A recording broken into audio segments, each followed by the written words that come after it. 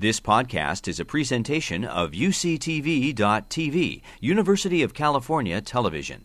Like what you learn? Help others discover UCTV podcasts by leaving a comment or rating in iTunes. So shalom. Don't run away, Rabbi. I brought you something. I brought you a rock from Jerusalem. Thank you. You should ask me where it's from. Where is it from? It's from the Howard Cosell parking lot at the Hebrew University. It's my life's mission to bring the parking lot to America, piece by piece. By the way, no one's heard of Howard Cosell in the whole Cosell Center. I'm actually mic'd up. You just can't see it. You can't hear. Can we turn the volume up, please? Bereshit bara Elohim. You can hear. Okay. The next gift I have for you is a new invention from Israel. It's a challah cover that has the kiddush on it. You see? You don't need to look for the kiddush anymore. Vayechulu hashamayim v'aretz. You read it off the challah cover. It's ingenious. So thank you for being here. I'm very excited. I'm going to make about half an hour of outrageous statements, and then I'd welcome to hear your questions or your comments. And we have some ground to cover. We're going to talk about the wall. We're going to talk about El Al. We're going to talk about segregation of women, and we'll talk about racism. Something happens when I move this way. I can tell you that I have a very overt mission. I want all of your emails tonight. And the reason I want it is because I have a weekly newsletter. Raise your hand if you get my newsletter. The readers, is it any good, Ira? Yes. I will slip Ira the $10 as we walk out. I need you to read my newsletter, not just to inform you, but so I can ask you to sign up petitions and actually help in making change in Israel. It is very, very relaxing when I walk into a minister's office and he says, "Do you know how many emails I got?" And I know it's 18,211, and they all went through our newsletter, so it's important. And now big things are at stake. What's at stake now is the recommendations of the special commission that Netanyahu has appointed to find a solution to the conflict at the wall. Maybe you know that in Jerusalem there is the wall. You know, the Basheva singer came to Israel, and his son asked him, "Well, what do you think, Pops, about this wall?" He said, "Like any other Wailing Wall." It's the only Wailing Wall in the whole world, and it's in Jerusalem, and it's the holiest site of the Jewish people. We are 8.4 million Israelis, and there are 9 million visitors to the wall every year. Go figure. So it's as if, how many are you? 340 million Americans?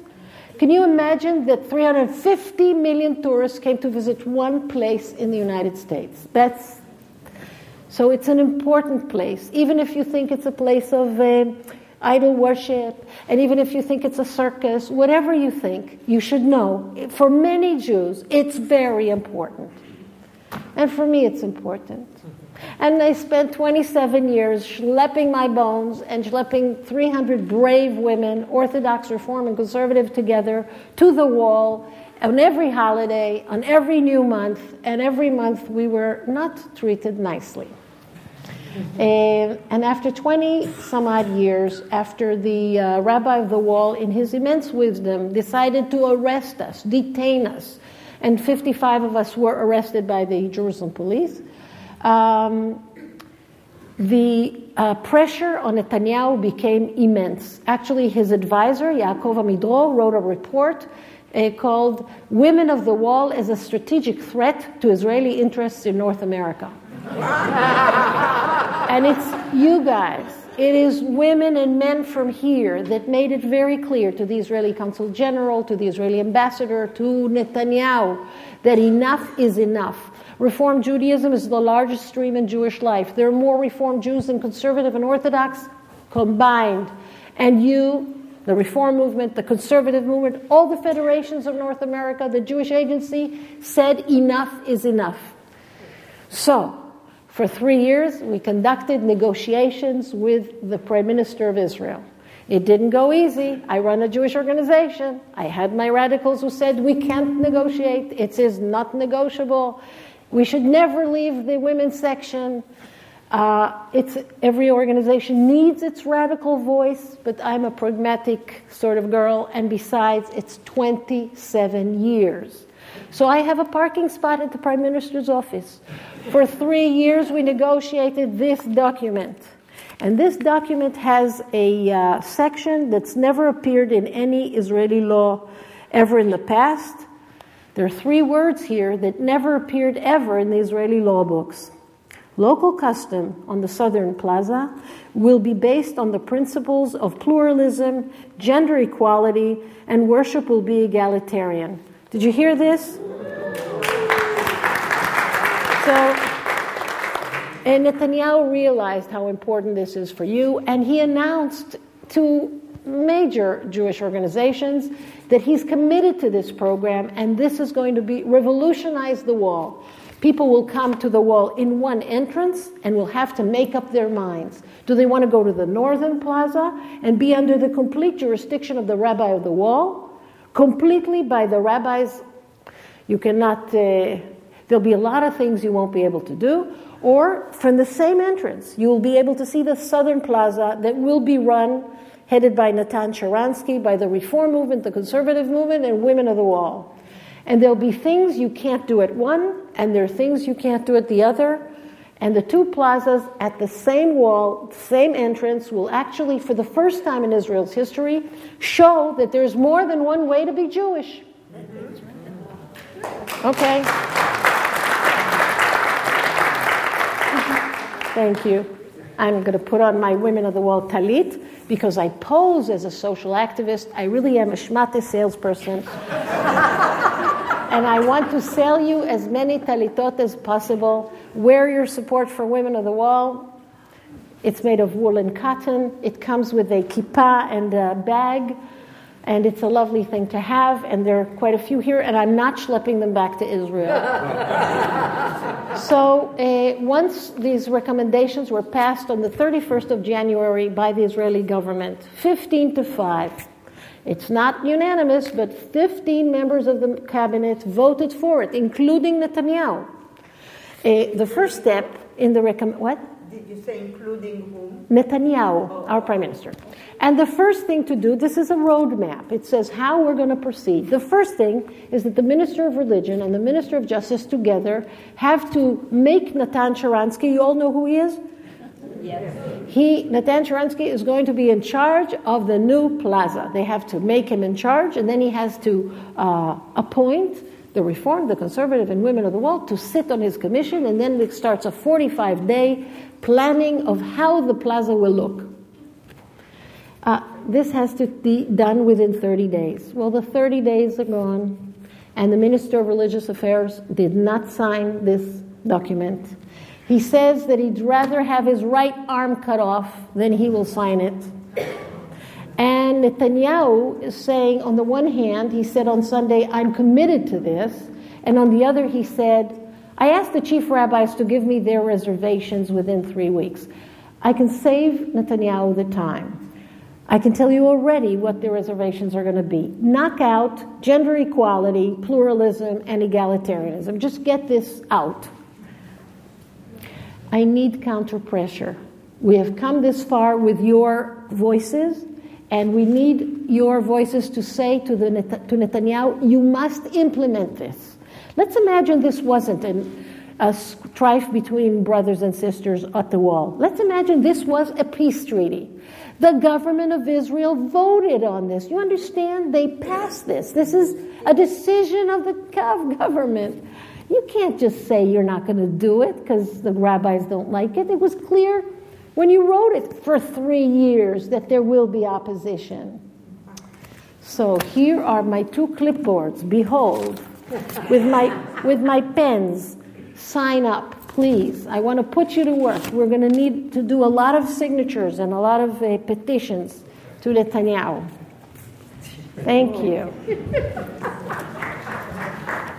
As a result of what's going on now, the Jerusalem is covered with these posters. These are posters that are on the 360 billboards of the Jerusalem municipality. And if I can ask you, Rabbi, to just read what it says. This is hanging right now in Israel. The holiness of the wall extends its whole length. Yes, exactly. The holiness of the wall extends its whole length from its most southern corner to its most northern corner. It is inconceivable to divide the kotel or the area adjacent to it. The reform, that's us, shall shatter us to splinters and split us into factions, an abomination unwanted by all. It shall be burnt in fire and consumed outside our camp and not enter the holiness.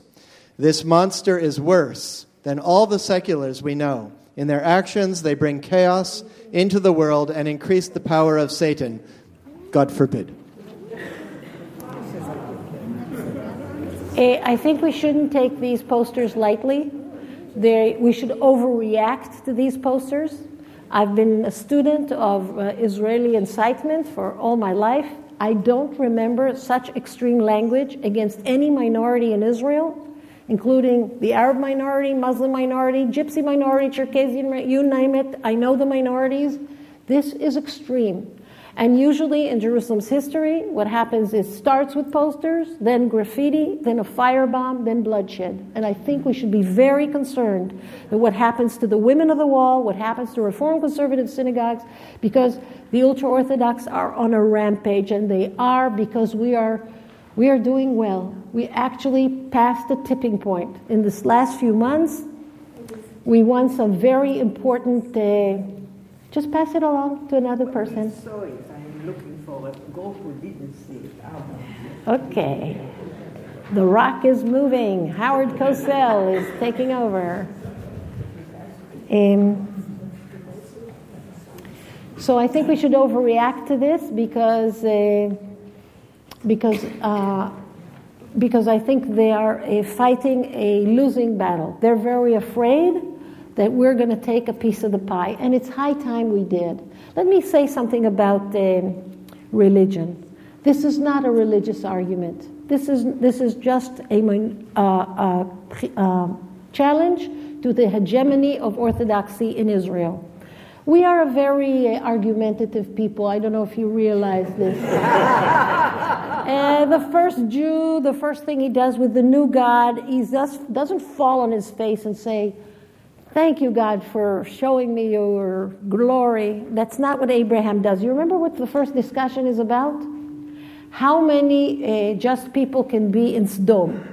And like a used car salesman, Abraham starts arguing 50, 40, 30, and then at one point he says, the ruler of the whole world does not rule justly. What kind of a God are you? And this goes on. And it continues when Moses wants to resign, and then the people want to resign, God wants to resign, then the prophets want to resign, then the kings put the prophets in jail, and we are arguing throughout the Bible. Does it get better in Talmud? No. 3,000 pages of one huge, long argument, people arguing over things that are so ridiculous. You take a stove, how many pieces, if you cut a stove into 9 pieces, how many pieces would still make a kosher matzah? Is it or isn't it one of the most important Talmudic discussions we know, Rabbi? It is. It's a beautiful discussion in Talmud. One of the best ones there are. Who cuts an oven into 9 pieces anyway? But we're arguing over it. And if there was a Olympics in Israel, this will be our sport. Free arguing. We will argue. So where all this argument is gone? It's gone when the state of Israel has given one stream of Judaism full and complete monopoly over all religious services. That's when the argument ended. There's no more competition. In all my living days, I have not seen an ad Rabbi wanted. To see this ad, I buy an American Jewish paper. You fire rabbis. I've never seen a rabbi defrocked in Israel. never seen a rabbi defrocked in Israel, and it's not because they're all tzaddikim. 2,200 state-paid rabbis in Israel, and not one of them defrocked, not one of them fired for misconduct. And some went to jail for statutory rape, but I'm saying even then, Rabbi Metzger is on his way now for chief rabbi to jail. He's still going to be rabbi. I've never seen an ad, rabbi wanted. That is a very clear sign of a corrupt third world system. It means if you find my cousin a nice job at a falafel stand as a kashrut inspector, I will find your brother-in-law a nice job as a rabbi at the Kalkul municipality. That's how it works. So there's no competition. And to add to the no competition, all the graduates of the Hebrew Union College and the Jewish Theological Seminary are not considered rabbis in Israel. Have you heard of HUC and JTS? Yes. Okay, so this is called chutzpah. Chutzpah. Israel does not recognize these major institutions. The Pope recognizes HUC. Every university in the world recognizes JTS. And Israel doesn't? That means that all the thousands graduates of these institutions are not rabbis in Israel. They can't perform a wedding. They can't perform a burial. They can't offer Israelis religious services. Who can? Only the beard. And the graduates of a variety of institutions that you have not heard of. I, as a city councilor, visited some of the places that ordain Orthodox rabbis, and some of them are P.O. boxes. Some are real institutions, but some are not. So there is no competition, there is no argument, and as a result, there is a complete bankruptcy of orthodoxy in Israel. How do I know there's bankruptcy? Look at the real sages of the Talmud, or Maimonides. They were all in the yellow pages. This one was a cobbler. Who was a surveyor? Hillel or Shammai? One was a builder. Shammai was a builder, the other one was a surveyor. They were all with professions. They actually worked. Yeah. And they also wrote the Talmud. And they also wrote, Maimonides was a physician. And he also wrote the Yad HaChazakah, Mishneh Torah, and Shmona Prakim, and a few other. How could this be? In New York, there is a store called B&H. It sells camera equipment.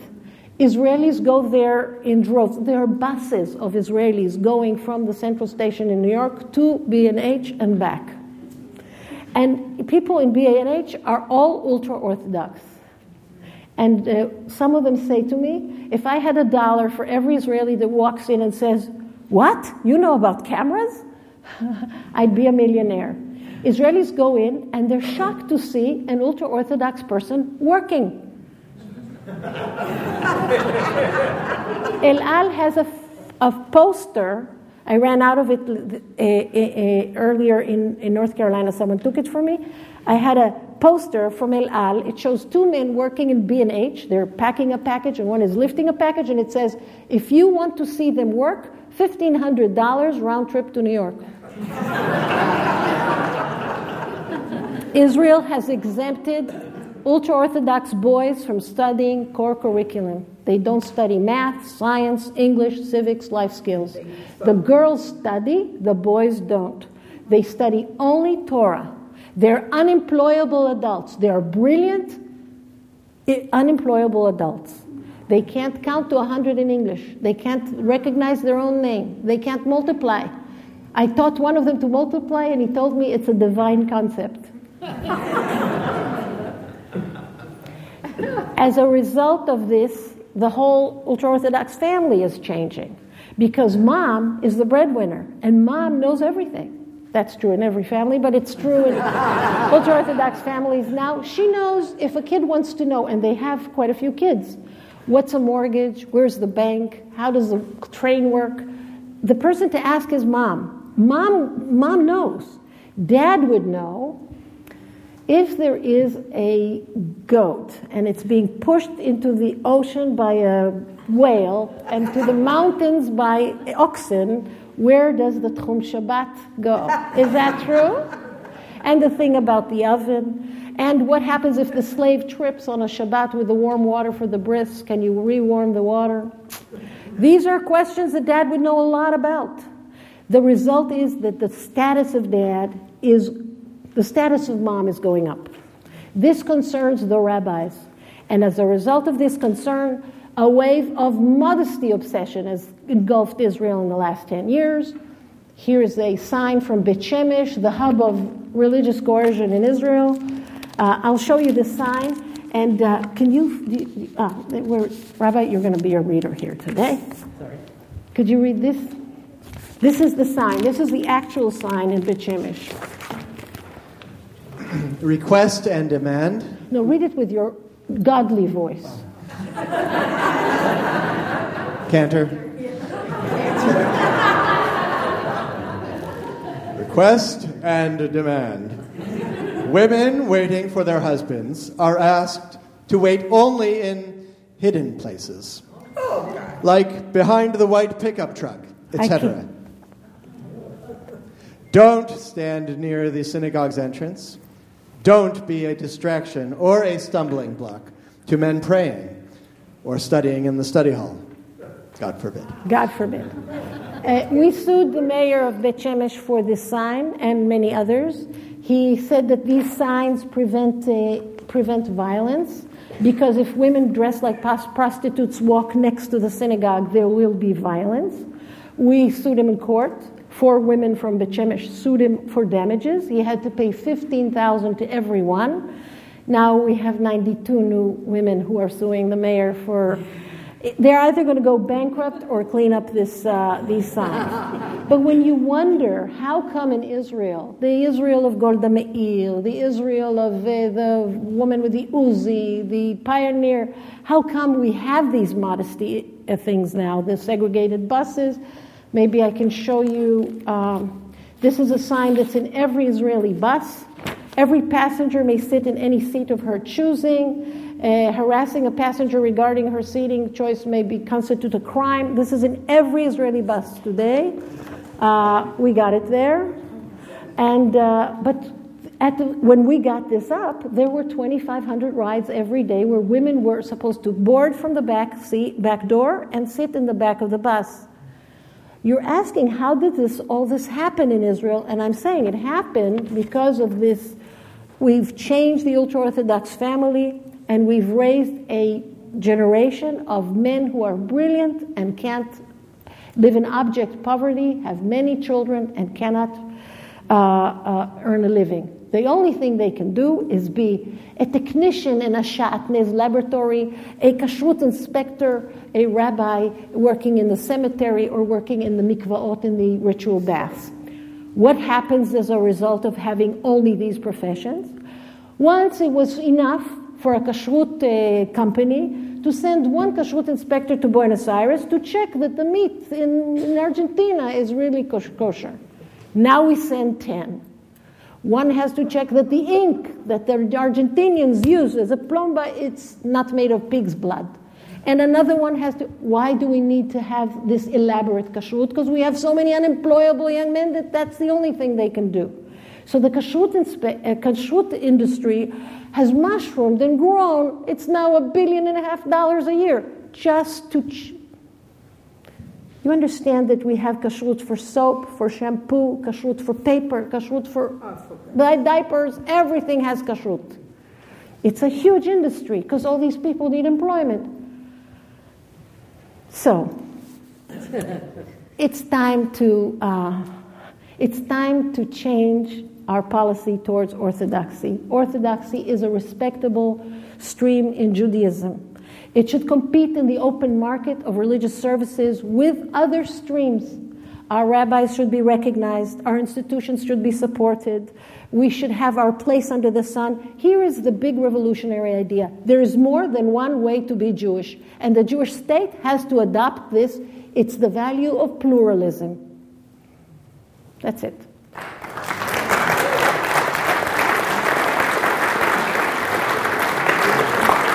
I'm not done yet. No. So why am I bothering you with this? I should talk to my own people.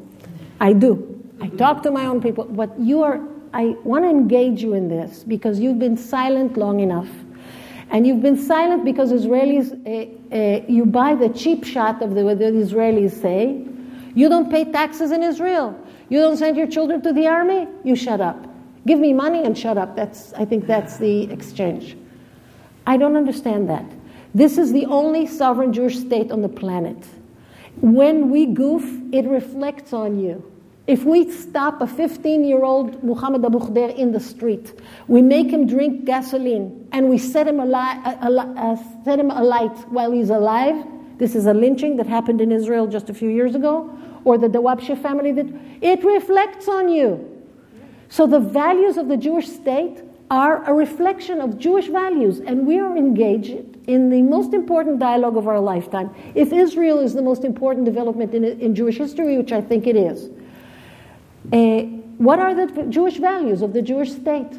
And you have a say on Jewish values. We're sitting in a Jewish institution. We're led by Jewish leaders.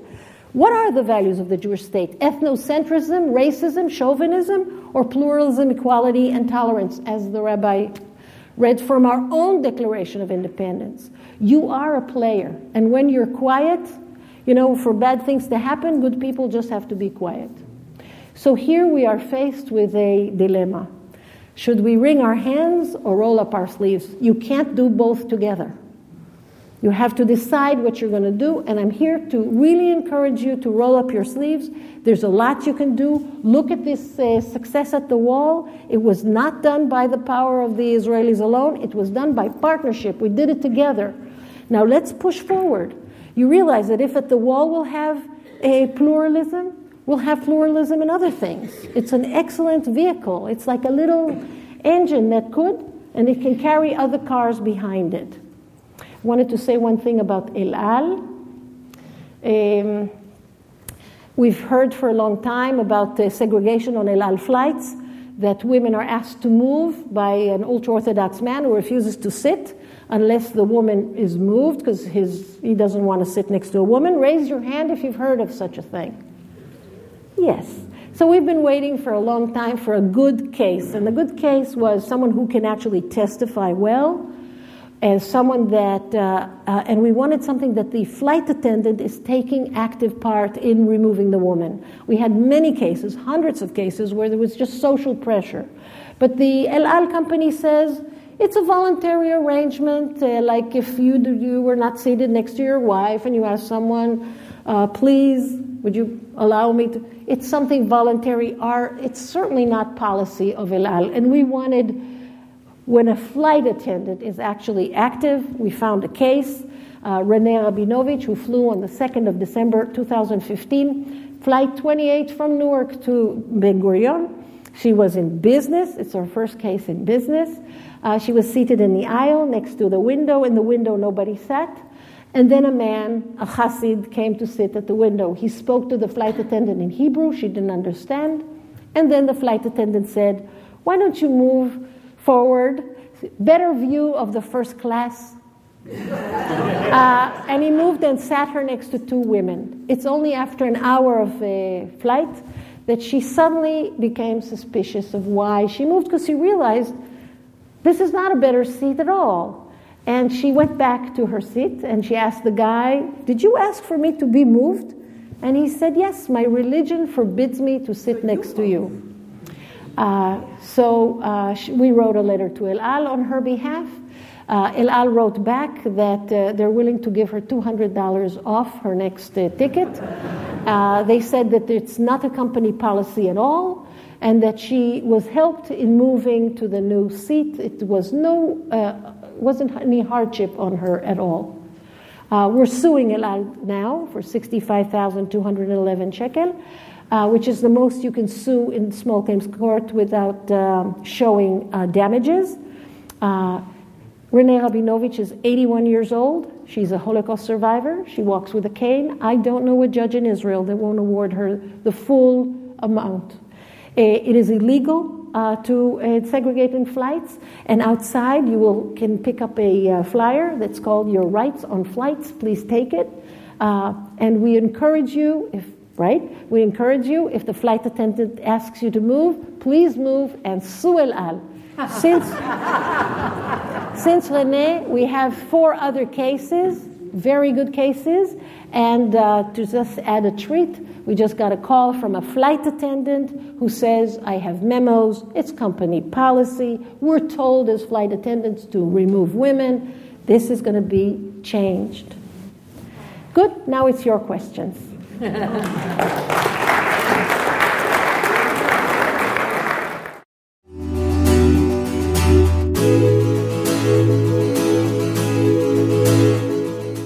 Charlie. A lot of us have a problem in putting our arms around why the minority of the Orthodox has so much power in Israel, and we just can't understand it. You know, I want to say that I have the same problem. I heard about the Sandy Hook massacre, and I thought this is such a tragedy for America, but I thought there's something good would come out of it. Now Americans will change gun control laws, for sure. And there's a study that came out, a poll. It said 95% of Americans want to change gun control laws. And then it comes to the Senate, and I read that it failed. And I think what could possibly be stronger than 95% of the American voters? And you say, oh, we have a centered, focused, well-financed lobby that is so strong that is pushing our government against 95% of Americans. Is that true? Yes. Now you got it. When you figure the NRA, we figure out our Haredim. Our Haredim, the ultra-Orthodox, are a strategic partner to any government in Israel. And the the Labor and the Likud, compete who's going to give them more. And they're cheap. All they want is funding and monopoly. That's it. Keep my monopoly going. Give me funding for my army of unemployable young men. We're looking at the values of equality, pluralism, and tolerance. And this is where you are part of the game. Rabbi Cohen, there's something I want to say. Please. There's always been in Israel, every holiday, Birkat Kohanim, the priestly blessing. Kohanim are people who are sons and grandsons of Kohanim. You are a Kohen, right? Every year, in Pesach is the biggest one. 30,000 people attending. 1,000 Kohanim do this thing with the hands, which you can do. I can. And they bless everybody. We want this Pesach to do Birkat Kohanim in the women's section. We will call it Birkat Kohanot. We want to identify women who are daughters of a Kohen or a Kohenet, and they will come and put their talit over their heads, and they will bless 1,000 women that will come for this. And this requires some funding, because we need to identify them, encourage them to think of themselves as Kohanot, and we need to transport them to Jerusalem. They don't need to schlep. We're going to get a taxi to take you. You're going to be able to come. And we want to make this happen. And we were thinking, who would be willing to fund such a thing? And we turned to Susan Nimoy, the widow of Leonard Nimoy, who made this famous. Be well and prosper. And we just got the $20,000 from the Nimoy Foundation. Wow. Get ready for Pesach.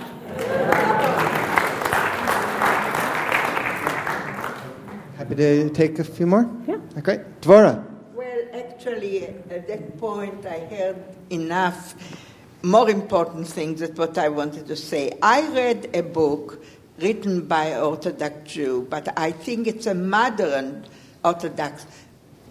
The book described the Yom Kippur War, and he wrote Yashar Kavanot or something. It's a very good book. He wrote with a group of people from his yeshiva, but they are modern Orthodox, and they are in the army. So not all the Orthodox people are losers. I was talking about the ultra-Orthodox.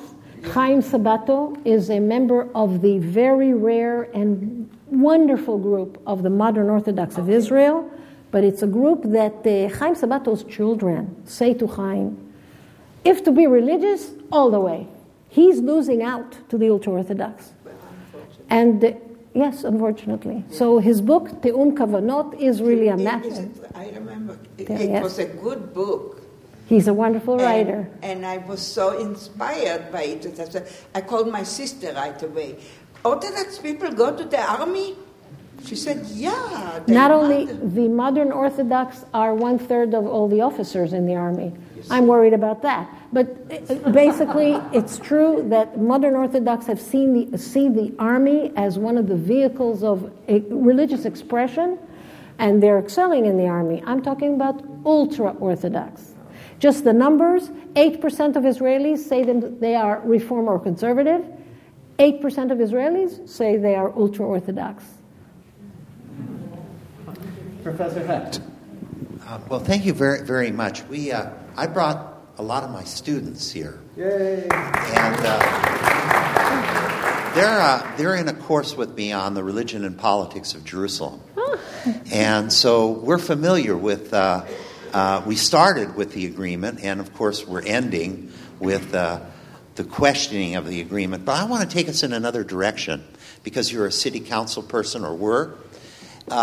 The city of Jerusalem is changing dramatically as a result of the Haredim. And how do you live in that environment where neighborhoods that were once secular, like portions of Rehavia, are now blocked off, right, on Shabbat and on the festivals? So you have this sort of emptying out or hollowing out of anyone who isn't ultra-Orthodox. And so that's one question. And then, how does Barkat deal with these kinds of things in his own city? He's the mayor, after all. He must have some control, does he? Or is the city council now also a majority of Haredim that make it virtually impossible for him to do any kind of real politics? Okay. So Jerusalem is the largest city in Israel. It's twice as big than Tel Aviv. It is the poorest city in Israel. It's not a Zionist city. 1/3 are Arab, 1/3 are ultra-Orthodox. Our capital doesn't have a Zionist majority. I think Washington isn't white either. So your capital doesn't resemble the general population of the United States. Our capital doesn't resemble the Jerusalem we're all sworn to love forever. Is not Zionist. Meir Barkat has just registered in the Likud party. He's seen the light.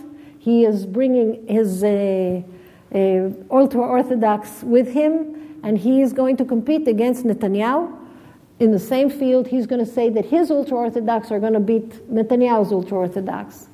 What is my hopes about Jerusalem? I am 61. I'm thinking about retirement. And I bought an apartment in Haifa. Oh, good for you.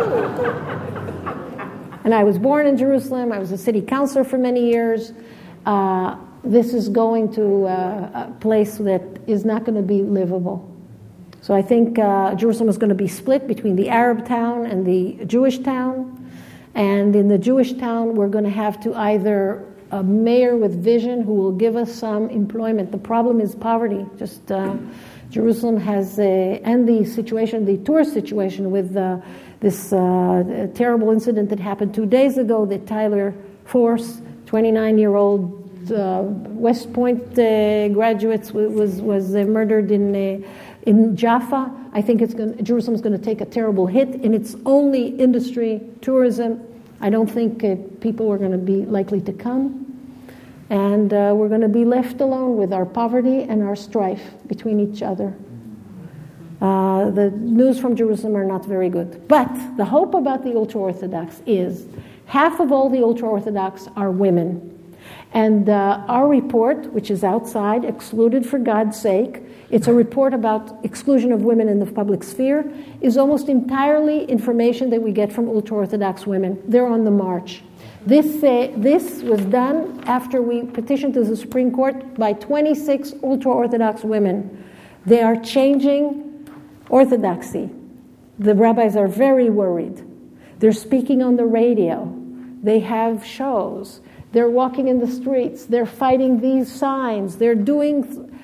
I think ultra-Orthodoxy may change. I have hopes. And remember Adina Bar Shalom, that ultra-Orthodox leader that started employability. So I have hopes for the ultra-Orthodox coming out of women. And how wonderful for you to study about Yerushalayim without being there. Aren't you going to take them there? What? Are you taking your students I for... wish I could. I go to Jerusalem anytime I could. But the student go. The student from the university go to Israel anyway. No, but these students... Studies. I once took 40 Lutheran priests to a Jerusalem city council. I put them in the back and I said, just get a little taste of the city council and then leave. They sat for 4 hours. They don't know a word of Hebrew. What did they said it's the finest show they've ever seen. This is Rabbi Eri Yudovin, who is the founding director of Association of Reform Zionists of America. This is the umpteenth time I've heard you, and you keep on getting better and better. I think the last time was in the Old City in a corner for the JCPA. You were talking about you had just been arrested one of those times. First of all, I was pleased, I smiled a little bit that the Orthodox have done us a favor by saying that the site of the new platform near Robinson's Arch is a part of the wall. There was some question about that and some controversy, but the Orthodox tell us that it is part of the wall, and we accept their word. And Mazel Tov on what you've attained. I don't have a question, but I do have a suggestion. Anat mentioned getting our message across through emails, through support of IRAC, but also in person, not only in Israel. I visited the Israeli Consul General in Chicago and New York when I was there, and it's very effective. We should put together a carload of people, or a couple of carloads, to go down and visit the Consul General in Los Angeles. That makes an impact. And even more so, I believe the Deputy Consul General is going to be here for the film festival next week. So I'm going to call Michael Ratzler tomorrow. We don't want to picket or sandbag the guy. See, Michael Ratzler is director of our federation. If he can set up a quiet meeting for us, that we can just bring our concern, let him know that we're aware. Ira, what would make you picket the guy? Excuse me? What has to happen for you to picket the guy? What has to happen for you to get on a bus and drive to Los Angeles with your talitot and your Torah scrolls and your rabbis, stand outside the Israeli consulate and say enough is enough? What has to happen? A stabbing of a Reformed Jew in Israel? A murder of a women of the wall on Rosh Chodesh? Get ready for what's going to make you move. We'll have to plan. I'm talking about something we can do next week. We're planning. And Dan is a representative of the consul coming up for the Israel Committee teaching? Yes. Will the consulate be represented at the teach-in? We may have 2 opportunities in the next 3 weeks. Great. Start being nice, and remember, Israel's very sensitive. We're watching. If you jump out of your skin, Israel responds. And I'm afraid, because we are at a tipping point, Amos Oz, one of Israel's genius writers, says we're moving in life with a car that the windshield is covered. It's opaque. We can't see forward. We only can use the rear view mirrors to show us how to drive. Yes. That's a beautiful image. I am telling you, we will look back at 2016 and realize we pushed a tipping point. The winning at the mikvaot, the winning at the kotel, the recognition of the 7 Reform rabbis, the building of the 7 Reform synagogues. We have made a great push in this last year. The winning that's coming in El Al, the changing in all the buses, the women who are speaking now at Kol Barama Radio. These are all winning. We sue the state of Israel 60 times a year. That's more than once a week. Don't call us, we'll sue you. And a cluster of winnings is now bringing us over the top. That's why there is such pushback. So I need you to really think about it. What would it take for you to decide to take a day off and stand outside the Israeli consulate till he begs you to come upstairs?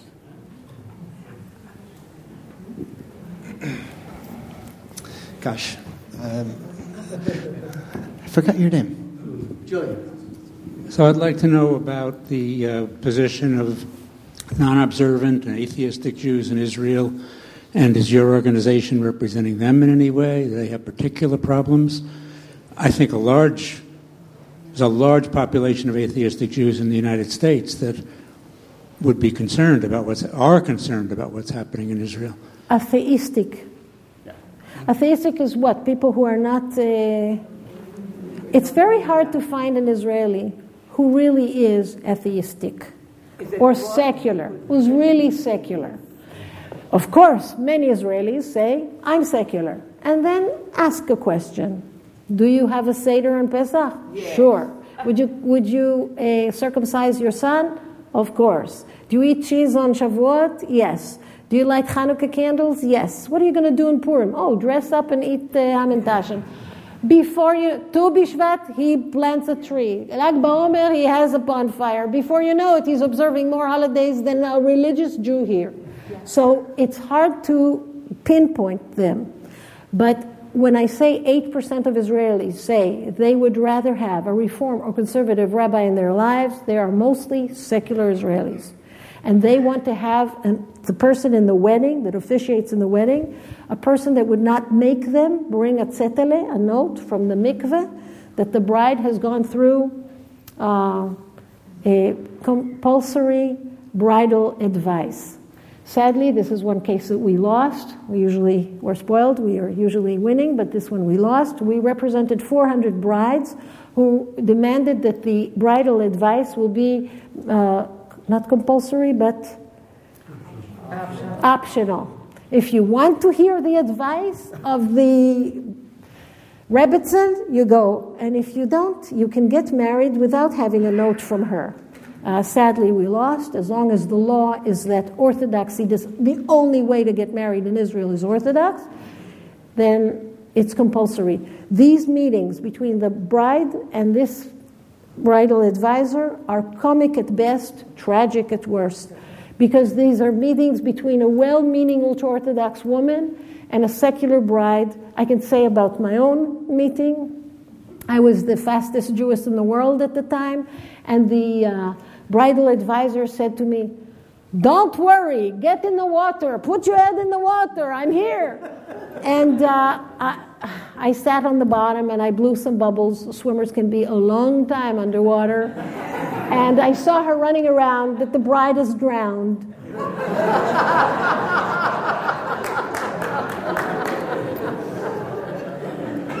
Maury. I just have one question related to what the gentleman behind me said earlier, and that is the Knesset. Because as long as you have a splintered Knesset, what happens is that Likud picks up the ultra-Orthodox in order to stay in power. This sort of thing happens over and over and over again. The question I have to you is, what can be done about that? Because that only the Israeli people can do. We can't do it. Yeah, but we're able to establish change using other arms. First, the Supreme Court of Israel. It's under the pressure of the Supreme Court of Israel that the recommendation at the wall has happened. It's under the the rule of the Supreme Court that the segregation on buses ended.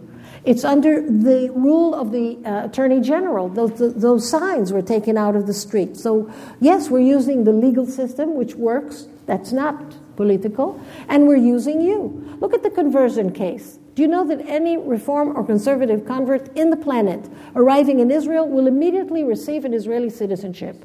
This is the rule of the Supreme Court. We won this 12 years ago. Every party I know of the ultra-Orthodox side, every one of them wants to change the law of return. They want to define a Jew, anyone born of a Jewish mother or has converted kahalacha, according to Orthodox Jewish law. We have a lot of conversions. Why have they not changed the law if they're so powerful? Why not? Why didn't the Orthodox parties in 67 years of wishing to change the law, why did they not change it? Why? Who stopped them? They are so powerful. What stopped them? You did.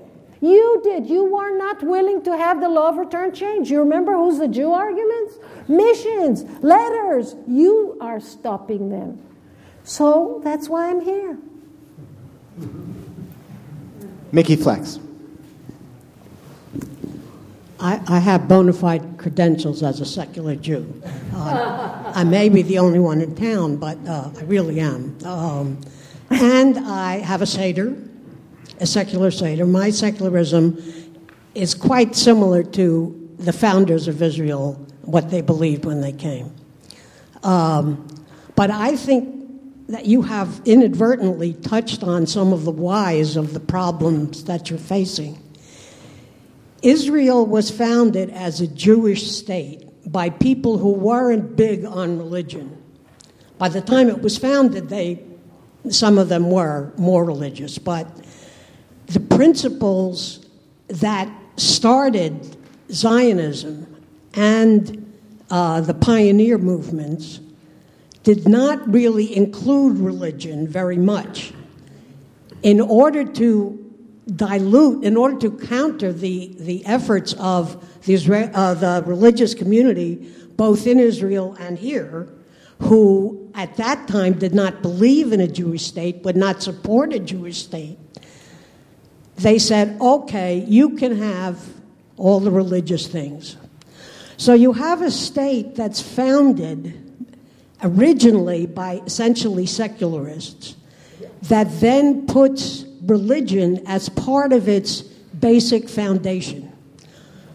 But its founders don't really believe in that. So it's left to the Orthodox, who are the biggest believers, to develop the machinery of the state within an Orthodox framework. And that's what happened. And I'm not sure that it's going to change by Americans doing anything about it. Furthermore, you asked, what is it going to take? For me, what it's going to take is the knowledge that I've been on a lot of picket lines, and I know how to do a line and make a sign and all of that. I don't want to be called an anti-Semite by other Jews. And that is the fate of somebody who would try to picket the Israeli consulate. There is not agreement because of the confusion of Israel as a state and Judaism as a religion. And it is a confusion. It's a shotgun marriage, if you know what that means. It is not possible, at least today, in this country, to so clearly and militantly attack something that's happening in Israel without getting into a lot of trouble. And it's a problem because people, it's not so much fun to picket and to get in trouble for it besides, it's not something they want to do. Okay, what a great last question. First, Rabbi, listen.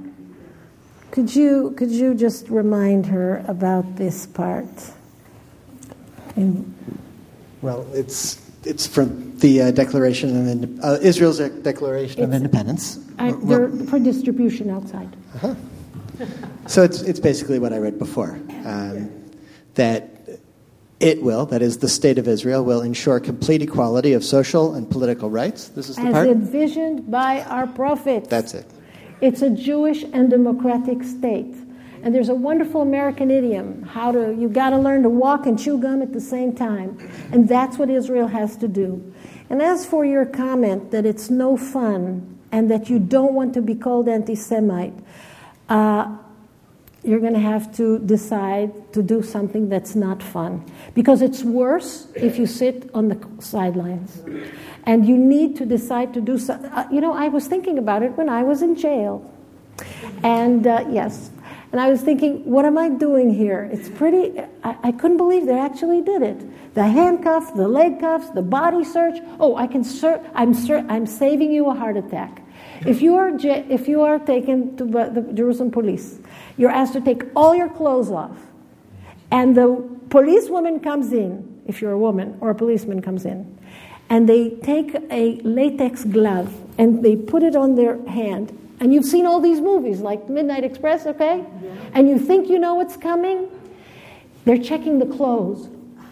That's what they're checking, the clothes, okay? I'm saving you a heart attack. That's it. It's one of the necessary, unfun things that we must do. This is many years of marriage speaking. Love is what remains after you know the truth. We've talked some hard truths about Israel today. And if there is love in your heart left, then someone will call you an anti-Semite. Someone will call him what were you called? You're turning Jews into... And I'm a well-known Nazi. Okay, so they called him. So they called us names. The wall is one wall. I don't take from them advice. Where is the wall? The wall is the western retaining wall of the temple. The southern plaza is part of the western wall. We have to fight for this implementation because this is a little engine and behind it is another car. Freedom of choice in marriage and divorce. Freedom of choice in burial. Freedom of choice in kashrut. If we don't let this little car, this engine has to move. If it doesn't move, the rest of the stuff is also going to stay. And I'm old and we need to finish this already. So I expect you to write a sign and stand outside the Israeli consulate and be called whatever name it is, and you're not going to do it alone. There's going to be a whole community around you and all around the world. Thank you very much. You've been listening to a podcast by University of California Television. For more information about this program or UCTV, visit us online at uctv.tv.